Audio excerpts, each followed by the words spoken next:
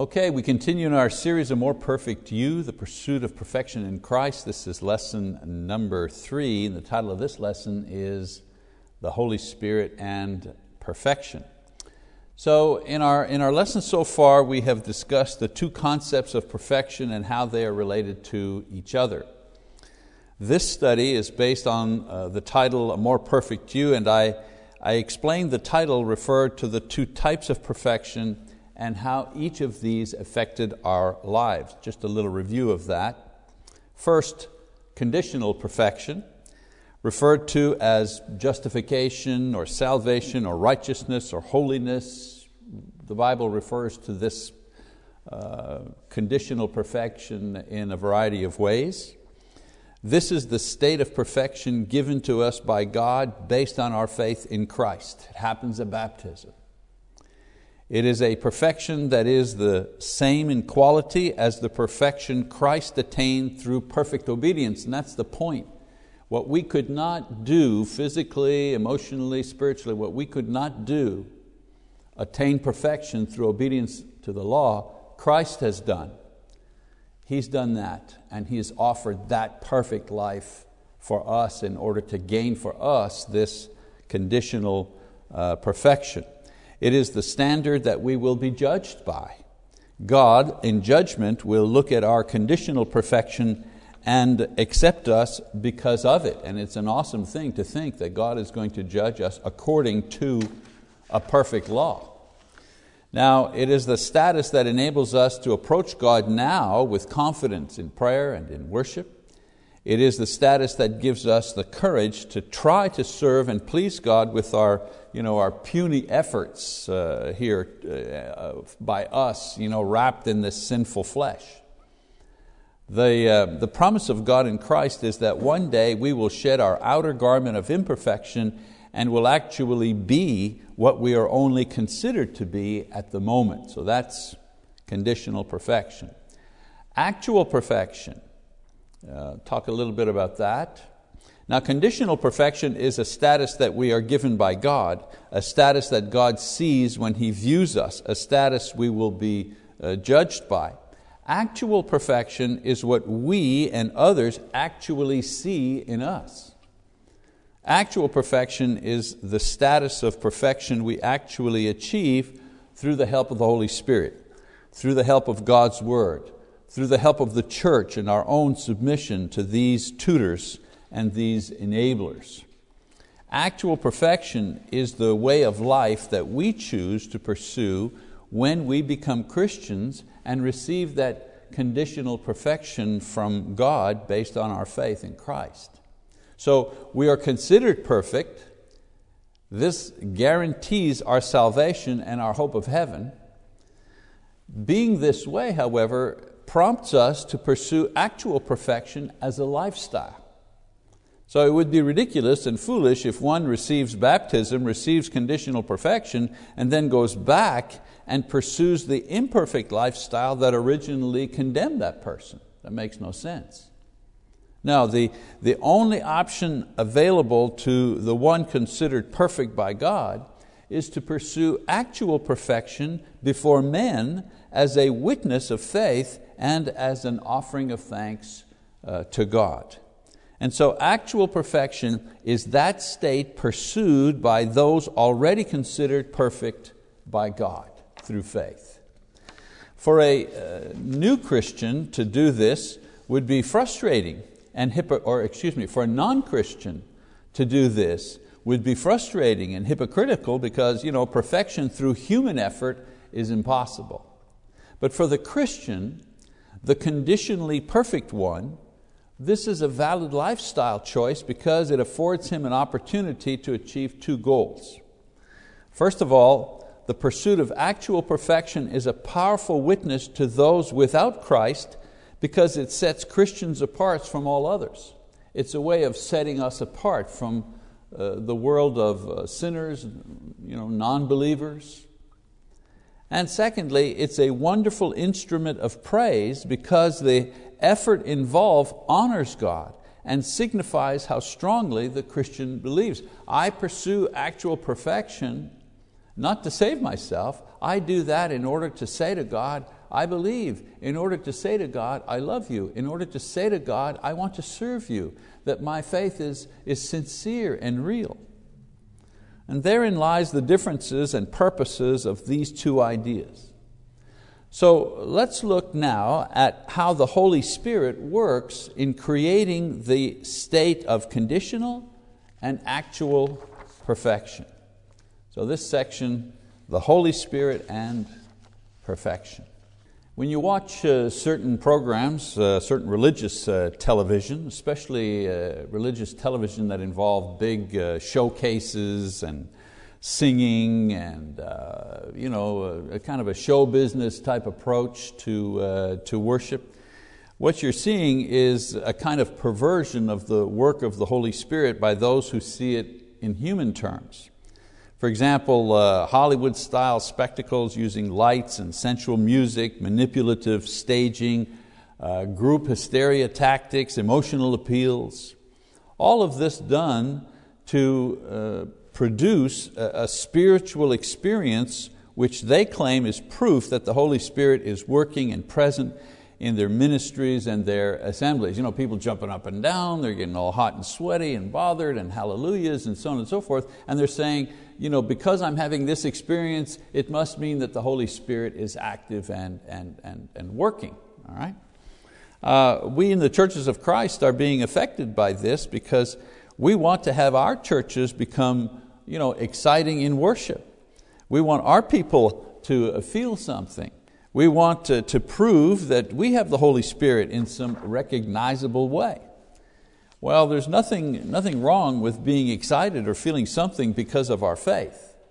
I mean, there are legitimate spiritual desires that we have, and these are legitimate spiritual needs that we have. The problem arises when we try to manufacture these experiences through human, fleshly ways rather than through spiritual, biblical ways. And that's my point here. Much of the efforts at changing worship styles in many of our churches stems from the false notion that if we can create some kind of feeling at worship due to the music or the presentation or the introduction of new elements like drama or soloists or worship teams, whatever, then somehow we will be more spiritual and thus more satisfied spiritually. But the true results of this approach to heightened spirituality is twofold. First of all, a sense of elitism. People who manufacture spirituality in this way become like spiritual snobs. They begin to see their value as Christians rise because they have a superior spiritual level produced by their different worship styles. This, of course, leads to division because anyone who doesn't use their approach is somehow spiritually inferior. Now we see this happening in the Corinthian church, for example. I'm using a biblical example here, where the brethren were not manufacturing false spirituality, but they were misusing legitimate spiritual gifts. No matter, whenever spirituality is false or misused, division ensues. We see this happening in our own brotherhood today, where labels like progressive and traditional are being attached to different churches. Is your church a traditional church, or are you a progressive church? We never had that before. We never put labels on ourselves like that before. When this happens, it's only a matter of one or more generation before there'll be a visible separation between those who ascribe to one view or the others. The progressive churches will want to have a different name and identify themselves in a different way. Now it's a shame because both sides are right in a way and wrong in a way. For example, the progressives are right in that there needs to be a constant effort to make the faith relative to each new generation. They're wrong, however, in thinking that superficial changes, and in some cases biblical changes, will address the need of the modern culture to know and experience God in Christ at a deeper level. You don't experience Christ at a deeper level by adding instruments to your musical program in worship. And yet some people think that that's going to make a huge spiritual difference. This is only possible to deepen. This is only possible through the actual work of the Holy Spirit, not stage techniques or multimedia shows. That appeals to the desire to be entertained, to be visually and emotionally stimulated. Now, the traditionals are correct in holding that any change that compromises Scripture is dangerous and not worth the short-term gains. They're wrong, however, in their thinking that the way that they have culturally adapted New Testament worship and practice is the only way. You want to think the way we do it in our town and in our church is the only way that it needs to be done anywhere else and everywhere else. I've seen many different cultural groups, Asians, Africans, Caribbeans, whatever, adapt the practice of New Testament Christianity in ways that we here in North America would think strange, but are perfectly within biblical guidelines. Rigid traditionalism doesn't represent the Spirit's presence any more than progressive emotionalism does. Those who are strict traditionalists think that any change is the loss of the Spirit. And it's the other way. And the progressives think the same thing. If you do anything different than they do, the Spirit's not there. And so manufactured spirituality leads to a kind of Christian elitism, which is most visible in our brotherhood, in the progressive traditional lives and lines of divisions being drawn these days. Unfortunate, but true. Another result of manufactured spirituality, loss of faith. What does the Bible say? Faith comes by hearing, and hearing the words of Christ, Paul says, Romans 10:17. So if this spiritual principle is applied and extended, we can also say that loss of faith comes from hearing words that don't come from Christ. So if faith comes from hearing the words of Christ, the loss of faith comes from hearing the words of someone else and believing those. It's sad to note that those who pursue manufactured spirituality and create the elitism that seems to come with it also produce a lot of burned out souls. For example, and today we don't hear a whole lot about them, but there was a time back in the 80s and 90s, early 21st century, the Boston movement, what we originally call the Boston movement or the International Churches of Christ movement, whose spiritual elitism was based not on their worship style, but on their absolute narrow focus on personal discipling. And through this, they created incredible numbers of baptisms and large assemblies in arenas and schools, which they took great pride in. Baptizing 100, 200, 300 people a year, and the question was always, so how many is your church baptizing? They took a great pride in their discipling ministry. But their manufactured spirituality also created the most serious division in our brotherhood in the last century. And in addition to this, what is rarely reported is the dropout rate of their numbers. Some estimates as high as 50 to 60%. In other words, they had to baptize 10 people in order to keep 3 or 4. And those who dropped out were not simply people who quit because they loved sin or they wanted to go back to the world. They were people, in the most part, who loved God, but were so emotionally scarred by their experience with these groups and cults and their cult-like methods that it took special counseling and years of healing, if ever at all, before they could feel anything except guilt and anger.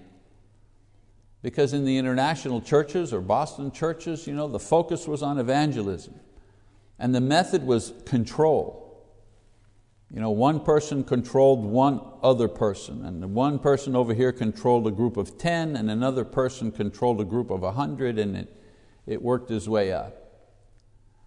And then you had just a few people at the top that controlled everything, not just in one congregation, but in the entire in that entire movement. So manufactured spirituality is dangerous because it has power without any of the edifying qualities of true spirituality. The result of that cult-like controlled environment that produced a lot of baptism was people who were not experiencing the peace that surpasses understanding. We're not experiencing a greater ability at humility, meekness, gentleness, kindness. It was a very aggressive type of spirituality that they embodied. So we don't see it much yet, but the phenomena that takes place in many Pentecostal and charismatic churches will begin to creep in our progressive type churches, in our brotherhood as well. So I'm talking about the Boston movement, whose movement kind of came and went and did its damage.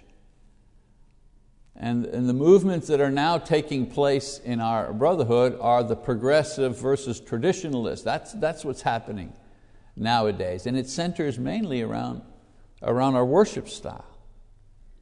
In the charismatic movement, there is a constant drive for greater and greater stimulation in order to get that spiritual fix that everybody desires. So services get longer and more numerous. Worship becomes more elaborate, more outlandish. Bands and plays and pageants and parades. Eventually there's nowhere else to go emotionally. It's no wonder that, and I make this a personal observation here, it's no wonder that a majority of blues and jazz and pop singers in the United States learn their style and craft in churches. And these people, many of them, left the churches because it was a non-paying type of show business. And they could do the exact same thing in show business, but get paid for it. But members leave also because they are burned out emotionally. The manufactured spirit can bring them no higher, so they quit. So those congregations in our brotherhood who think that they are so far ahead because of their progressive brand of worship don't realize that others have blazed this trail before and found that it was a total dead end spiritually. It takes some time, but eventually it doesn't work. So if the spiritual experience that you crave or are having has not been created by the Holy Spirit, then your religious feeling is illegitimate and it can lead you to pride or worse still, loss of faith. What is truly sad is that in the Bible, worship to God did not create a feeling. Worship to God was offered because the feeling was already there. People who come to worship looking for an experience or feeling are looking for the wrong thing. That's not to say that there are not feelings and experiences that come from our worship, but this isn't the reason to come to worship. That's my point. You may think I've kind of wandered off here, but I haven't. The original point was the relationship between the Holy Spirit and perfection. So here's the point. Legitimate spiritual feelings and experiences within the Christian life are generated by the Holy Spirit in the Christian as he or she receives conditional perfection and pursues actual perfection.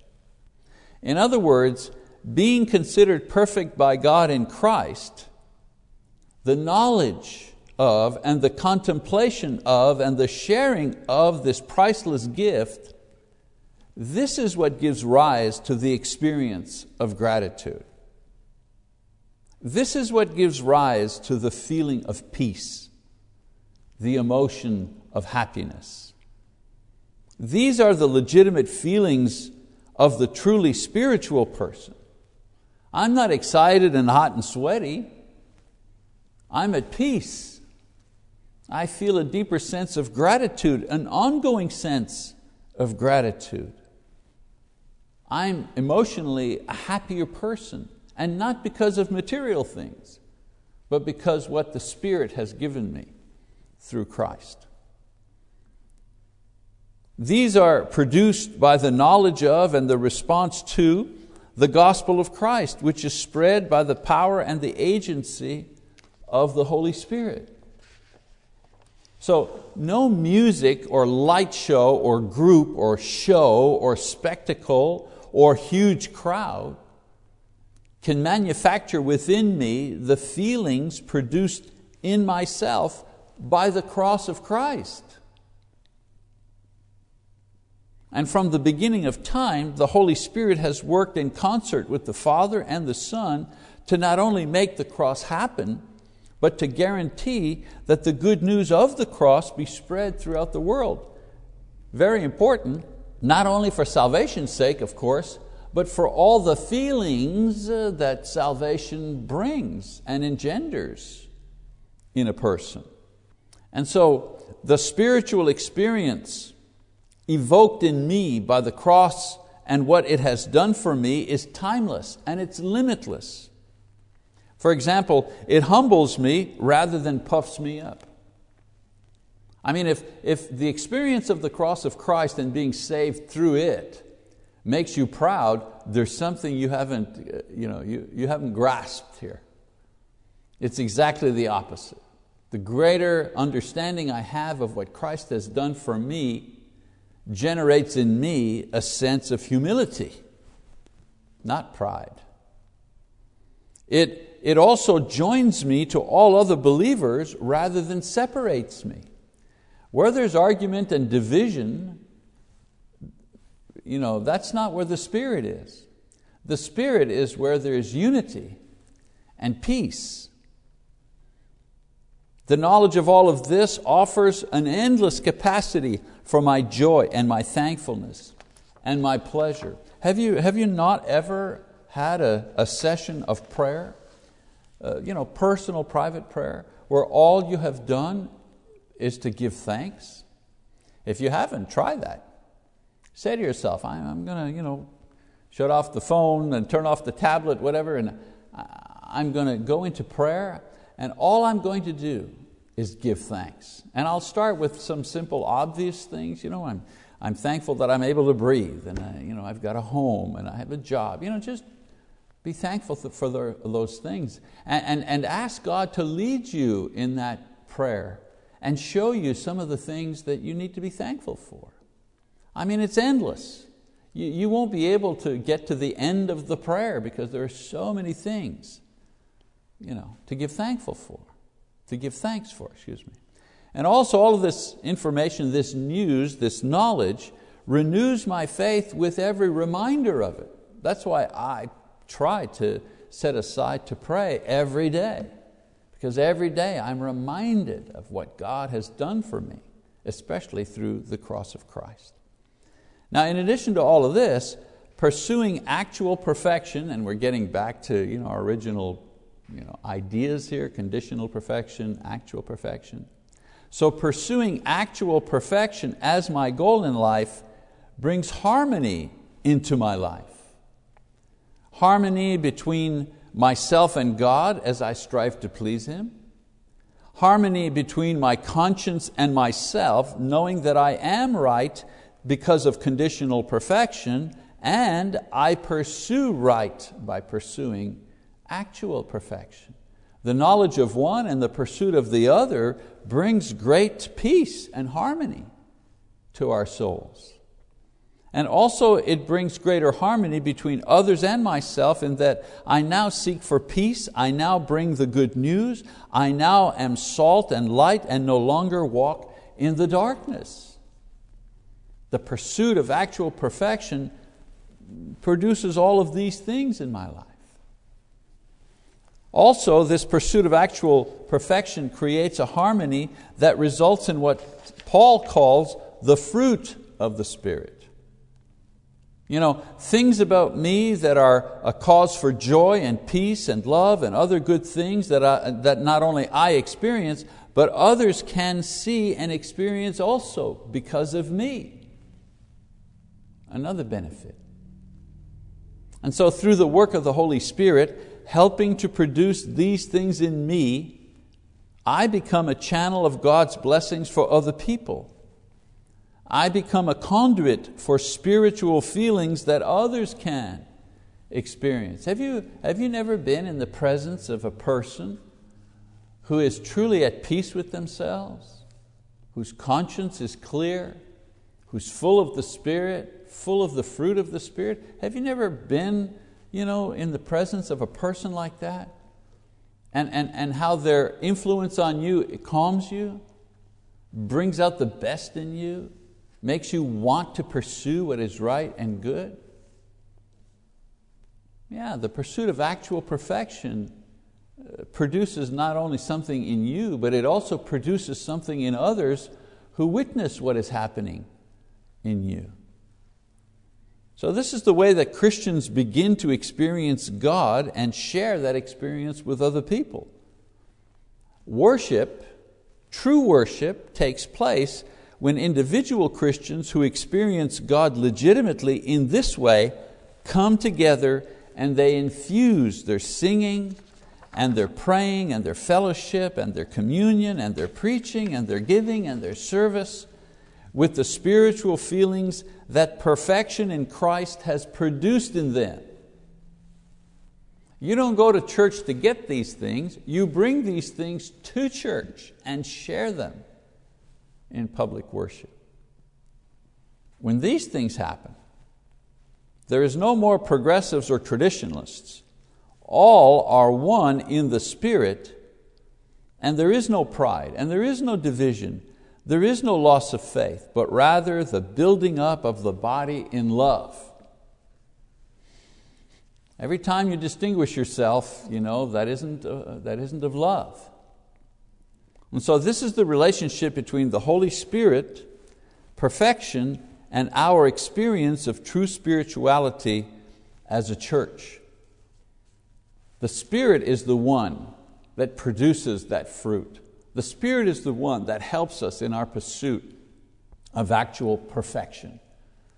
The Spirit is the one that brings us together in this common pursuit, this common experience, this common joy, this common acceptable worship that we are able to offer to God. Why? Because of what the Spirit is accomplishing in each individual Christian as he or she pursues that actual grace with the confidence, that actual perfection with the confidence of knowing that they have the conditional perfection that God has bestowed upon them through Jesus Christ. Okay, next time I've talked about getting into the text. Next time I promise we'll get into the text in our next lesson. That's it for this time. Thank you very much for your attention. We'll see you next week.